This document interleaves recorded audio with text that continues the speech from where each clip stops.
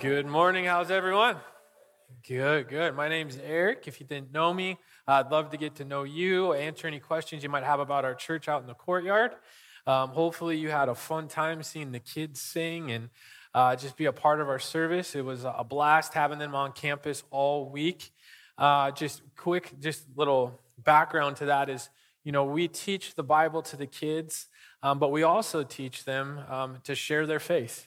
And there's two ways we approach that in VBS. One is, locally. How can we make sure people know who Christ is in our own neighborhoods and surroundings? So we were able to try and get backpacks together and school supplies and blessing bags for homeless people with the truth in mind that we want them to know Christ, not just be nice to them. And the other part is that we want to take the gospel to the ends of the earth. We want it to go out. And so the other thing they did was they helped raise money for Bibles and school supplies and activities to go to Romania. And so they were able to put together over $3,000 to help that. And so we're very excited about that. Our Romania team is going to leave July 20th. They're going to go there. They're going to play with kids. They're going to share the gospel with them. They're going to encourage the believers that are there. You see that in the New Testament, that Paul is encouraging churches to help churches. Just keep them in your prayers. Know that as I've talked with our partners, not a lot of churches are sending people. And so it's a really big deal for them to see brothers and sisters in Christ from all over, but on the other side of the globe, coming to love them and encourage them and help them in their mission to proclaim Christ to lost children and to orphans. And so we just want to pray for them and keep them in your hearts and minds. No, July 20th at 7 o'clock here out in the grass field. We're going to send them off. So if you want to come and pray, we invite you to do that. And then also, if you want to help send, because not everybody goes, I think they're about 60% of where they need to be. And so you can help send them, and we have a table out in the courtyard. And so join me in praying for them as we continue on in our service. Let's pray. Dear Jesus, we're so thankful that you speak every language. You know everything, and that you know what your children need. And we just pray that you would get our team there safely, that they would have clarity and wisdom as they share the gospel and the good news of Jesus. I pray that they would have great joy and comfort in sharing the gospel. Pray that the Christian believers in Romania would be strengthened and affirmed and encouraged, that their faith would just grow, seeing that you are a global God who knows all things and who uses all kinds of ways to encourage them and love them. And we just pray as a church we'd continue to support and pray and uphold everything that's needed for them to do this. We're thankful for a church that's able to send people for your glory and our good. So we just pray you would be with us now as we come in to a time of the text, and that we would look at what your word has for us. So we pray for your words and not mine. In Jesus' name we pray. Amen. Okay, so we're in Matthew chapter 10. We're going to finish it out. Just a fascinating thing kind of happened last week is there was a lot of feedback. And sometimes I'll get shy when people say, I want to talk about the sermon. I'm like, oh no, here we go, right? And I was actually overwhelmingly positive. And so positive, I felt like I needed to say something. So I think people get excited when we talk about politics and the government. They're like, oh, finally, pastor. The pastor finally watched the news. And, it's not that. It's not that at all. It's that we're a text-driven church. We teach God's word. And last week, God's word mentioned the governors and the courts. So we taught about the governors and the courts. And it's not that we don't care about that stuff. It's not that sometimes we won't take a break and focus on something in our current culture. But we're going to teach through the Bible. And sometimes the Bible will talk about it, and we'll talk about it. But I think deeper than that, the reason I'm bringing this up is I know politics is where your heart is wrestling right now. But what you need is God's word, regardless of it talks about politics. Okay? What you need every week is God's word to feed your heart and encourage you. Because at the root of what's happening is you're being challenged to pick between your Savior and your freedoms and what you've grown up in. And God's word's going to help you choose Jesus over and over and over and over and over again. And sometimes that passage will be about marriage. Sometimes it'll be about giving, serving. It'll be about discipleship. It'll be about missions, all different things. But no matter where we're at in the text, it does apply. And so the reason we're going through this right now is because that's what Matthew 10 tells us to do. And if I can encourage you with anything, is this didn't come up because I was smart. We planned Matthew over a year ago. Yeah? How funny is God that it comes up right when we need it, and we're being challenged right when we need it. Okay? So this is kind of part 2 of last week, where Jesus is continuing to say, hey, this is what it means to be a disciple. And so he covers 3 topics. He tells them, hey, you're going to go to war. You need to follow me through the war. There's going to be a reward for you at the end of the war, during the war, and through the war. And so what we want to do is be prepared for that. I think I've heard a lot of people say, Eric, I read this every year in my Bible reading plan. You always start with Matthew, right? So most of you make it to Matthew chapter 10. And you're like, I didn't know why it was there. And it was confusing. I think the reason so many people are like, wow, this has so much meaning, is we've never really had to view our Christianity in a warlike mentality. We talked a little bit about this last week, is, in our culture, in our American culture, it was very postmodern, which means you're allowed to believe whatever you want, right? There is no truth. And so the Christians were allowed to kind of operate in our own space. And it was like, you guys, it's fine if you believe that. Just don't tell us what to do. Just leave us alone. We'll leave you alone. We're both right. But what happened in that postmodern setting is it allowed people to say, hey, what I believe is right. What I believe is right. And then it grew and it turned into totalitarianism, which we talked about last week, which is you need to agree with us or we're going to hurt you and penalize you. Now, that's kind of new for us, but that problem goes all the way back to Matthew 10 and it's been experienced all throughout the world. Convert or die. Believe us or die. Affirm us or you'll be penalized, beaten, mocked, hated. All kinds of bad things will happen to you. The world will literally try to incentivize you away from Jesus to the point of war. And so this is how Jesus is preparing his disciples to live in that setting. So let's hop in. Let's look right at verse 34. It says, do not think that I have come to bring peace on earth or to earth.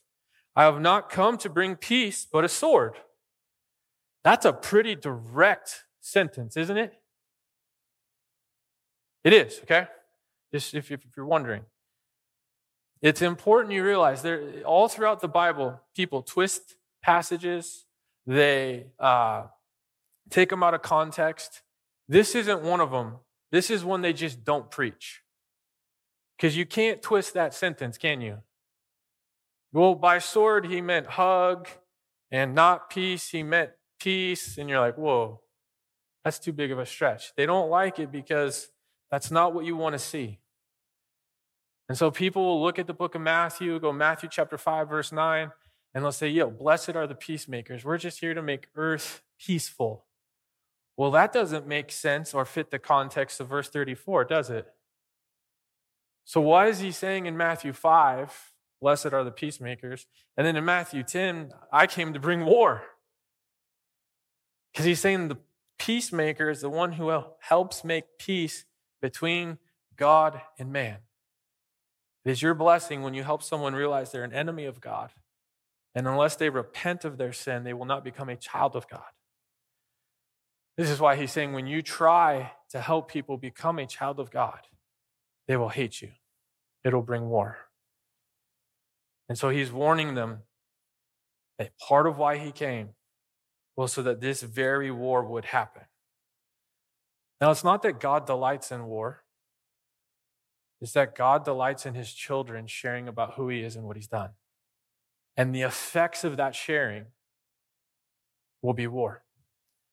And so as Christians, we have to understand, what are the biblical categories? How does God talk about himself? How does he talk about us? A good quote to kind of help you think this through from William Brackle says this. It says, a peacemaker is continually at war with the devil, the world, his corrupt flesh. With them he neither desires nor seeks to be at peace. And so he's drawn it out pretty clear. Look, you're not going to be at peace with the non-Christian. You shouldn't be at peace with your flesh. And you shouldn't be at peace with the devil. And why is he saying that? Because I think what you'll see is when we're put in a position to choose between Christ and how the world sees us, there is a desire within all of us to not be looked at as a bigot, mean, an oppressor, harsh, insensitive, a disruptor, someone who's trying to push conflict. And so we'll change God, we'll change his word so that we can be at peace with them. And what Brackle's getting at is we're not to be at peace with non-Christians by changing God. And look at Romans 5, the way it explains this. It says, since therefore we have now been justified by his blood, how much more shall we be saved by him from the wrath of God? This is important. The wrath of God is coming. Who is it coming on? Verse 10, while we were his enemies. The Bible has two categories, children of God, enemies. Children of God, children of Satan. Child of wrath, child of God. Wrath is coming on the enemy. And what we like to do is kind of put this blanket statement out there that God loved the world.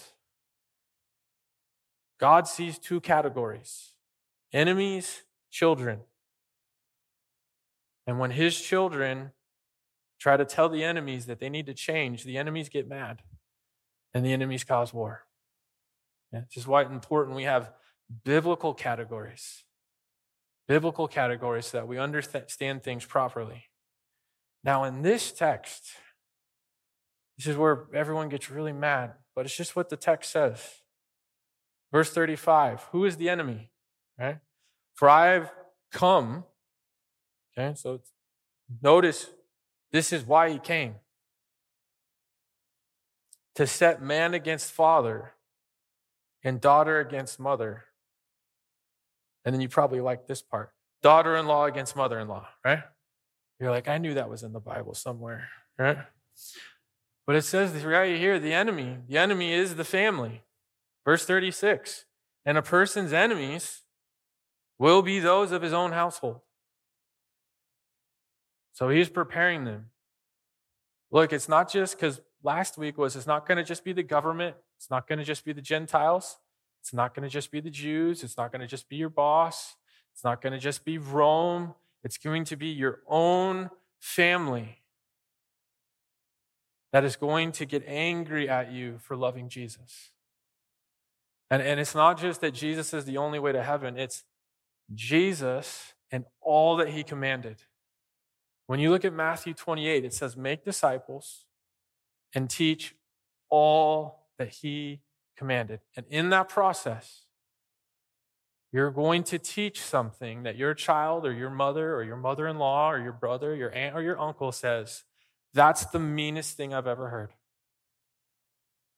And as a Christian, you're either going to say, whoa, I don't think God cares who you marry. It's fine. God doesn't care about your abortion. He just wants you to be happy. God could care less if you smoke weed every day and pollute your mind. God's a God of love. And they change God and they change his word so they can bring peace within the family. And what does Jesus say about that? Verse 37. Whoever loves father or mother more than me is not worthy of me.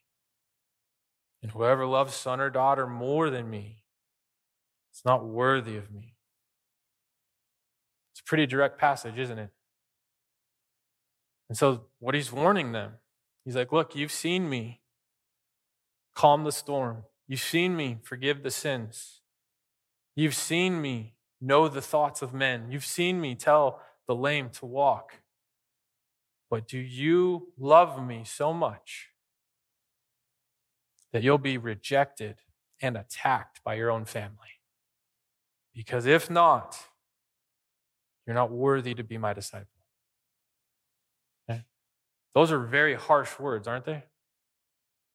But that's what the Christianity is. And when we change God and we leave these things out, we're actually the unloving ones. How unloving is it to tell a non-Christian, God doesn't care about your behavior. He just wants you to be happy.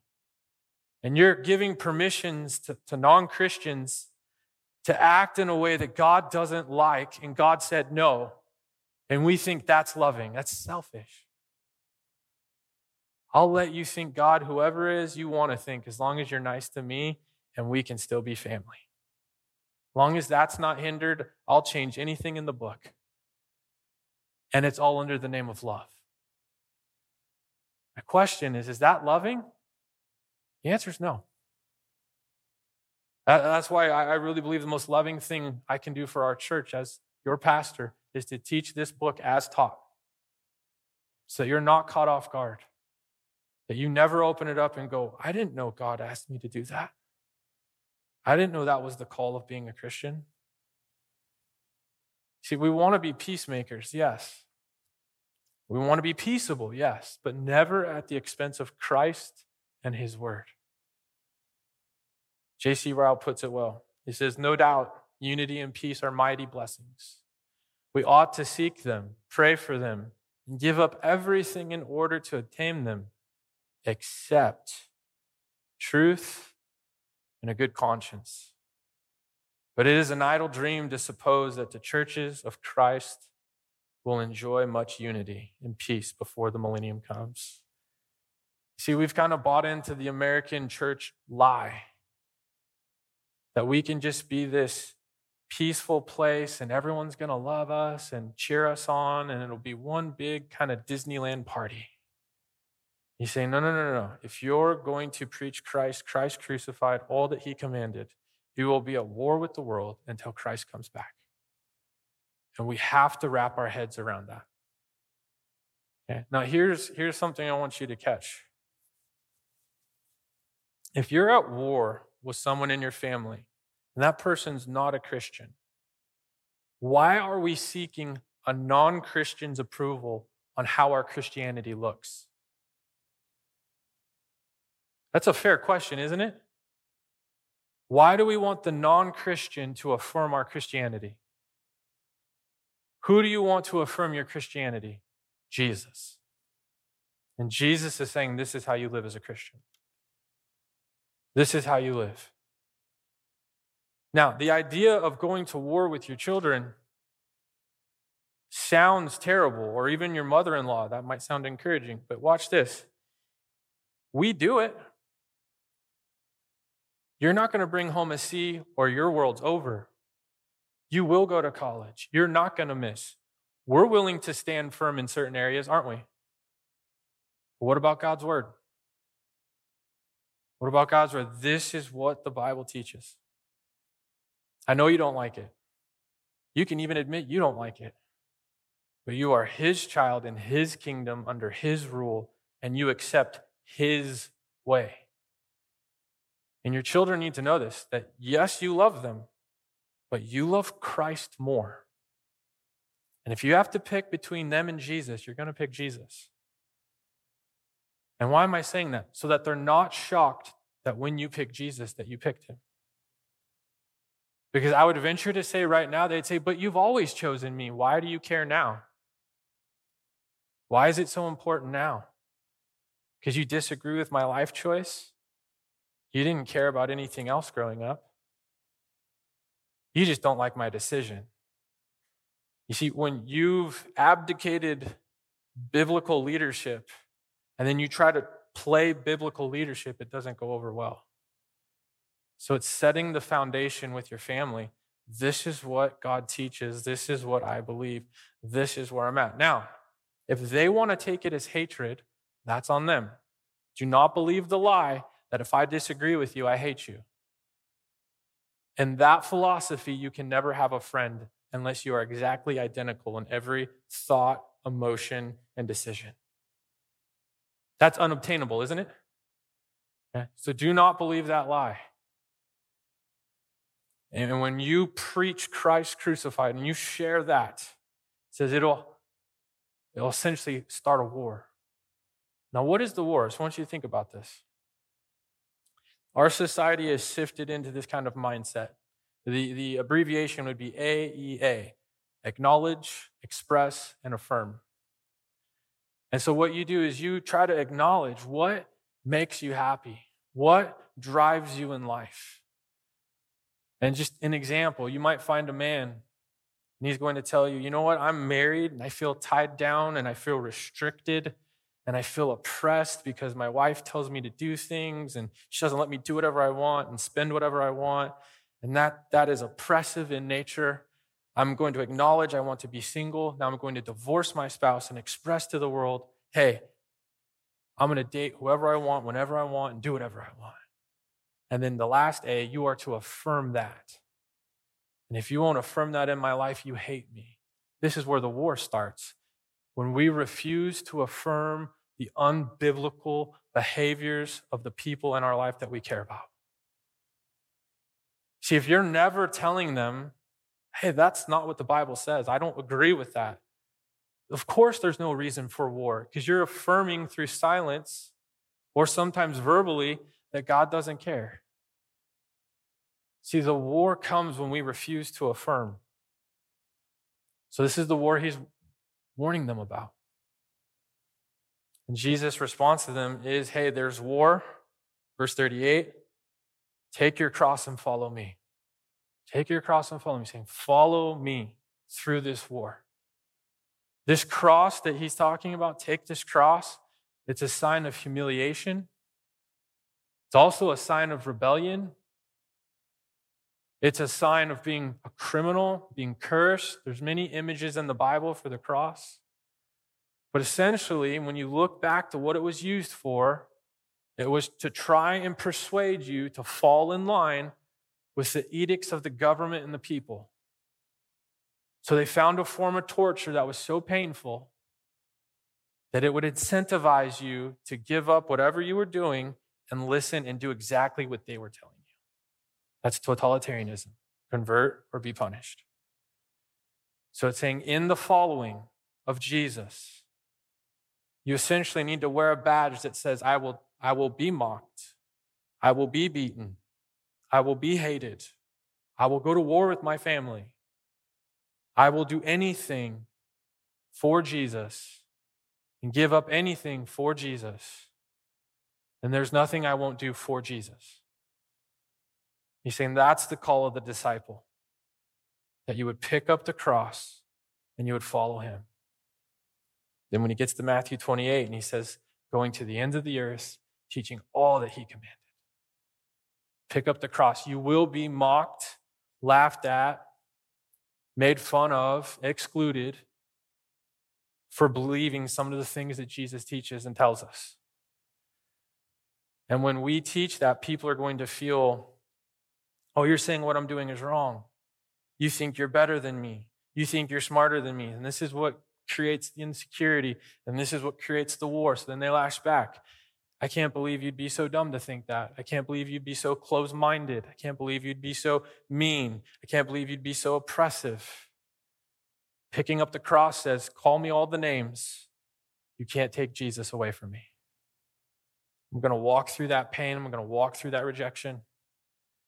Essentially, in the following of Jesus, you're going to either be rejected or attacked. And in this passage, he's saying the rejection and the attack will come from your own family. Okay, now here's the thing. When it comes to following Jesus, we have these crossroads and we have these hard decisions because at the end of the day, we don't like to look dumb. We like to be liked. We don't want to look as a disruptor, as an oppressor. And so we'll change what God says so that those people will like us, leave us alone, or be friends with us. Now here's the thing.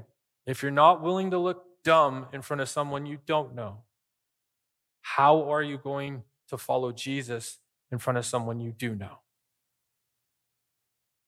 If we're easily frightened when someone says, oh, you believe Jonah was swallowed by a big fish? You're so dumb. Oh, yeah, I don't care what the Bible says. Yeah, it doesn't say that. If you're going to capitulate, change that fast off that thing, how much worse is it going to be for you when your kids tell you, I think I can marry whoever I want. I think I can pick whatever gender I want. I think that's my body, my choice. If we're so concerned at even a base level of someone we don't even know, man, this passage should scare you to death because it's going to cause conflict even in your own family. Are you willing to be made fun of and mocked because you believe God created? God created male and female. God created marriage, man and a woman. God says there's a literal hell. God says that you actually punish your children and you actually parent your children, not your children tell you what to do and your children tell you what gender they are. The Bible would actually tell you that's a no. You say, yeah, I actually believe I tell my kid what to do. I actually believe that. That's what the Bible says. I do believe in a Trinity. I don't know how it works, but I believe it. Right? I believe heaven is a real place. I believe Jesus actually rose from the dead. It's picking up the cross. Call me whatever you want. Attack me however you will. Reject me however you will. You see, this is when family is going to start coming in. They say, you're going to take a fine for not putting a flag on your business, for not celebrating a certain day of the month, for not affirming a certain bill or ideology. You're going to lose your job. You're going to not take that money. You're going to do jail time. And you're like, of course, I'm picking up my cross and I'm following Christ.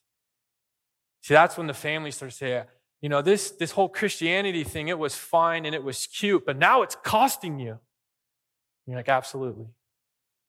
Because nothing is more worthy of my love and affection than Jesus. See, that's when the gospel becomes real. That's when your Christianity moves from an idea to a reality. Is when you actually take punishment and abuse, whether physical, mental, emotional, through being excluded, sabotaged, undermined, not getting a promotion, losing your license, being evicted from your house, whatever it is, when you start to take those consequences, you are starting to show that your love for Christ outweighs anything and anything in this world. When you're willing to tell people, this is actually what the Bible says, and I know that's hard to hear. And I know you might not like it, but I care about you, and I want you to know what God actually says.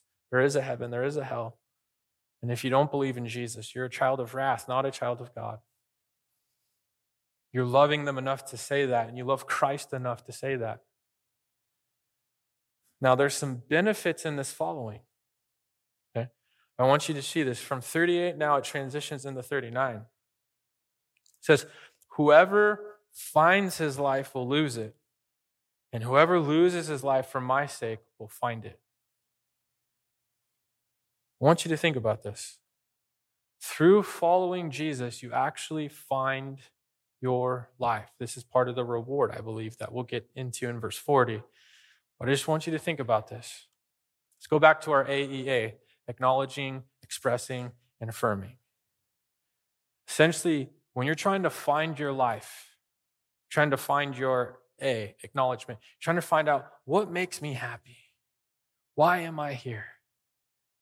And someone might say, transgender, that's who I am. And then I express it. And then I get affirmation. Well, guess what? He's saying you'll lose your life in that pursuit. Why? Because it will not fulfill you and it will not sustain you. Because your sexual identity, you're more than that. If you get cancer, your sexual identity isn't going to help you. If you think your identity is in your money, I'm rich, I can do what I want, it's not going to cure your cancer. Your sexual identity, your money, your power, it's not going to make your spouse love you, your kids love you. It's not going to cure you of a disease, and it's not going to get you to heaven. It's incomplete as an identity. This is why you'll see sometimes a mom send her kids off to college. She's an empty nester. What does she say? I don't know who I am anymore if I'm not a mother. Because you thought your purpose was being a mom. See, but being a mom is just one part of you. So then sometimes what the moms do is they just go throw themselves into something else. And I'm going to go volunteer all of my time. I'm going to go do this project. And then their identity becomes, and I'm helping people just like I used to. But then that identity doesn't help you when you're looking at heaven and hell, when you're looking at death and life, when you're looking at hatred in your family. See, when you seek to find your life outside of Christ, it always falls short. It always falls short. Then you find a new thing. And then you need affirmation, and then you get affirmed, and you're like, but now what? This is why the second half of it is the reward in following Jesus in losing your life is that you actually find life.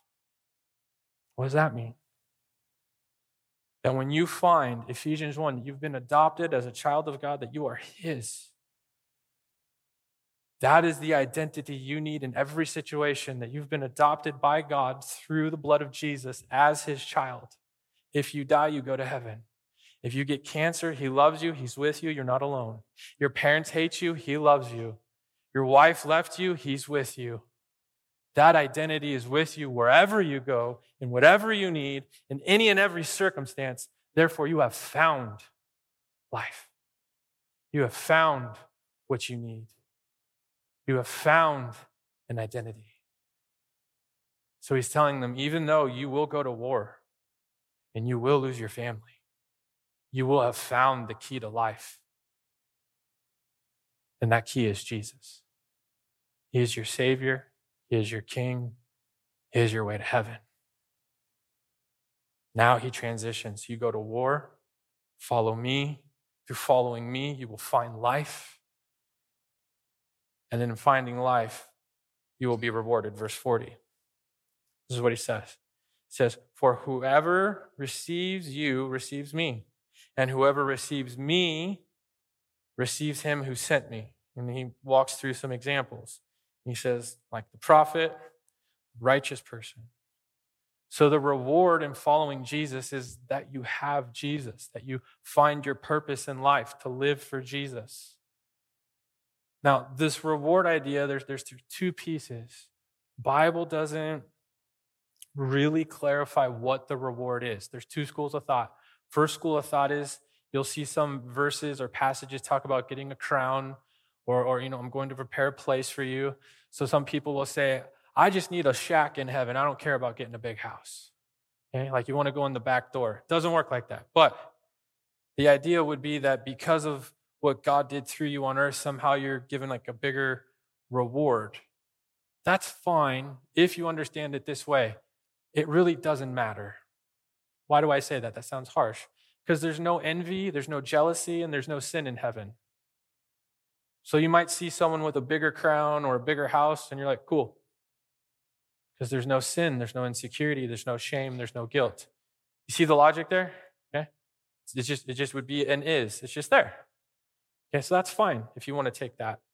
I would say maybe it's a both and. I think the bigger blessing, the reward is that you have Jesus. That you have Jesus. The blessing is that you have the forgiveness of sins. The blessing is that you have a heavenly Father. The blessing is that you have a helper in the Holy Spirit. The reward and the blessing is you have a church family. The blessing and reward is that you have God's word to direct you and guide you. That you have a church family, that you have mercy, that you have grace, you have forgiveness of your sins. Heaven is your home. All of these things are your reward. So he says, when you receive them like a prophet, you get the reward like a prophet. What does the prophet do? Speaks the word of God. From hearing from God, the prophet is blessed with a relationship with God. It says, when you receive my disciple, and you receive what he is saying, your reward is the reward of the prophet, that you get to hear from God. You get to talk to God. Jesus as the mediator.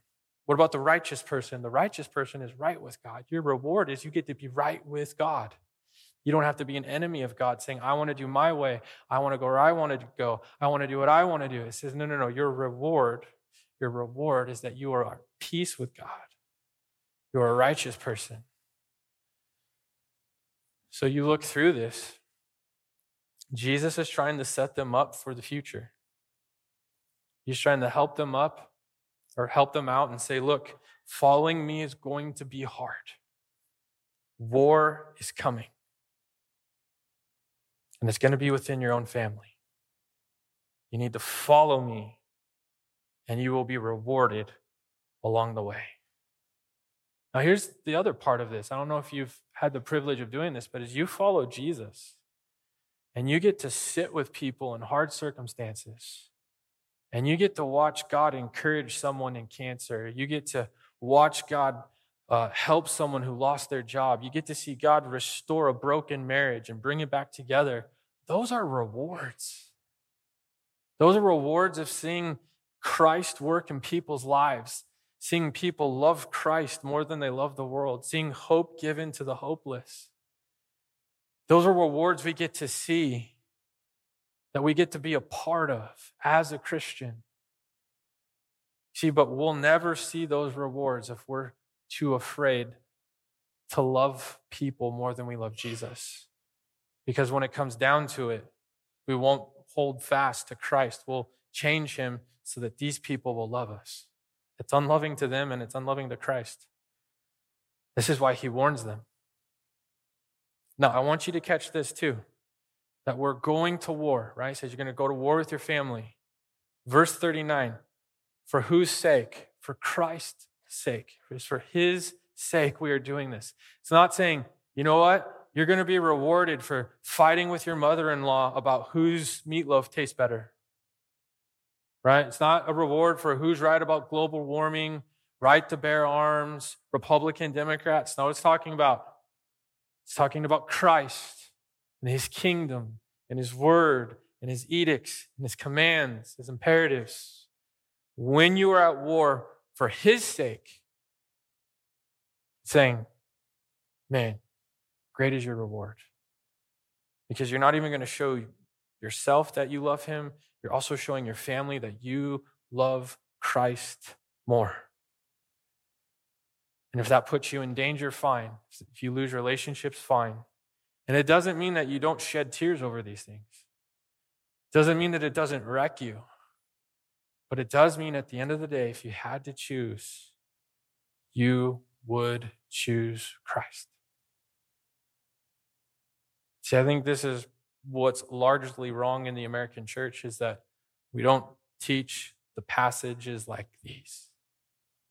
We just skip over them and go to John 3:16. For God so loved the world, whoever believes. Well, what happens to those who don't believe? And what happens to us when we share with people they should believe? That's what Matthew 10's there for. And you watch the disciples. This is going to be so informative, as they are Jews and they're going to lose their heritage and their family because they're saying the one who hung on a cross is our king. And they couldn't think of anything more embarrassing than having a king hung on a cross. And so they go to war and they fight. And you see the disciples just keep being faithful and faithful and faithful. Good quote by J.C. Ryle. He says, happy is he who thoroughly understands. And this is my goal this morning, that we would thoroughly understand that though Christianity holds out a crown in the end, it brings also a cross on the way. Christians, we have to be prepared. We have to be prepared that our love for Jesus is going to cause fights with people you care about. And if we can't stand up to a bunch of people we don't know in the world, how are we going to stand in front of the ones we love and tell them that Christ is our King? And though we love them, we love Christ more, and we cannot deny Christ through affirming their sinfulness and affirming their decisions and affirming their lifestyles. We have to be ready for those moments. Some questions for us to think through. Okay? First question. How would you describe your attitude toward unbelieving co-workers and neighbors? And what factors keep you from feeling compassion for them? Essentially, Jesus is sending out the disciples to share with lost people. So when you think of lost people in your life, what's your attitude? You're like, well, that's for them. Oh, well, haha. Or is your attitude like, I can't tell them about Jesus. They won't like me. If that's your attitude, I would say you don't love them. You love that they love you. And the second you could do something that compromises that love, you pick them loving you versus telling them the truth. What's your attitude towards that lost person? 4, what aspects of being like Christ cause you the most fear and anxiety? That's what's going to be hit on. Wherever that fear or anxiety lies, that's what's going to be pounced on to get you to say, that's too hard, Jesus. That's too hard. Essentially, you're trying to identify where in your Bible do you plead with God, I wish this wasn't true. I wish this wasn't true. Because wherever that plea is where you're most likely to say it. It doesn't say that. I don't have to listen to that command. I don't have to do that. I can love my kids more than I love Jesus. He'll understand. Wherever that fear is it in safety? Is it in family? Is it in finance? Is it in health? Is it in your status in the community? Is it in whatever it is, it's going to create a conflict and you're going to need to choose. And we need to start now saying, I will choose Christ. Okay? 3, in what situations have you been reluctant to confess Christ publicly? I get it. There's certain aspects of Christianity that are embarrassing.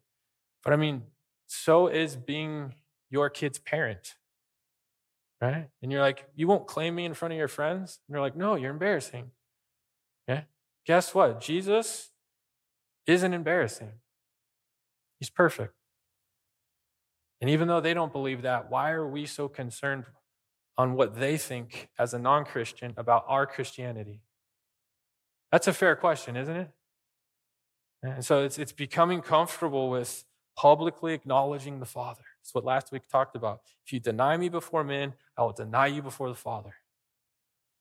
Saying if you're worthy of me, you pick up your cross and you go to war with the world, all because you love Jesus. There's going to be things that get in the way. What are those things?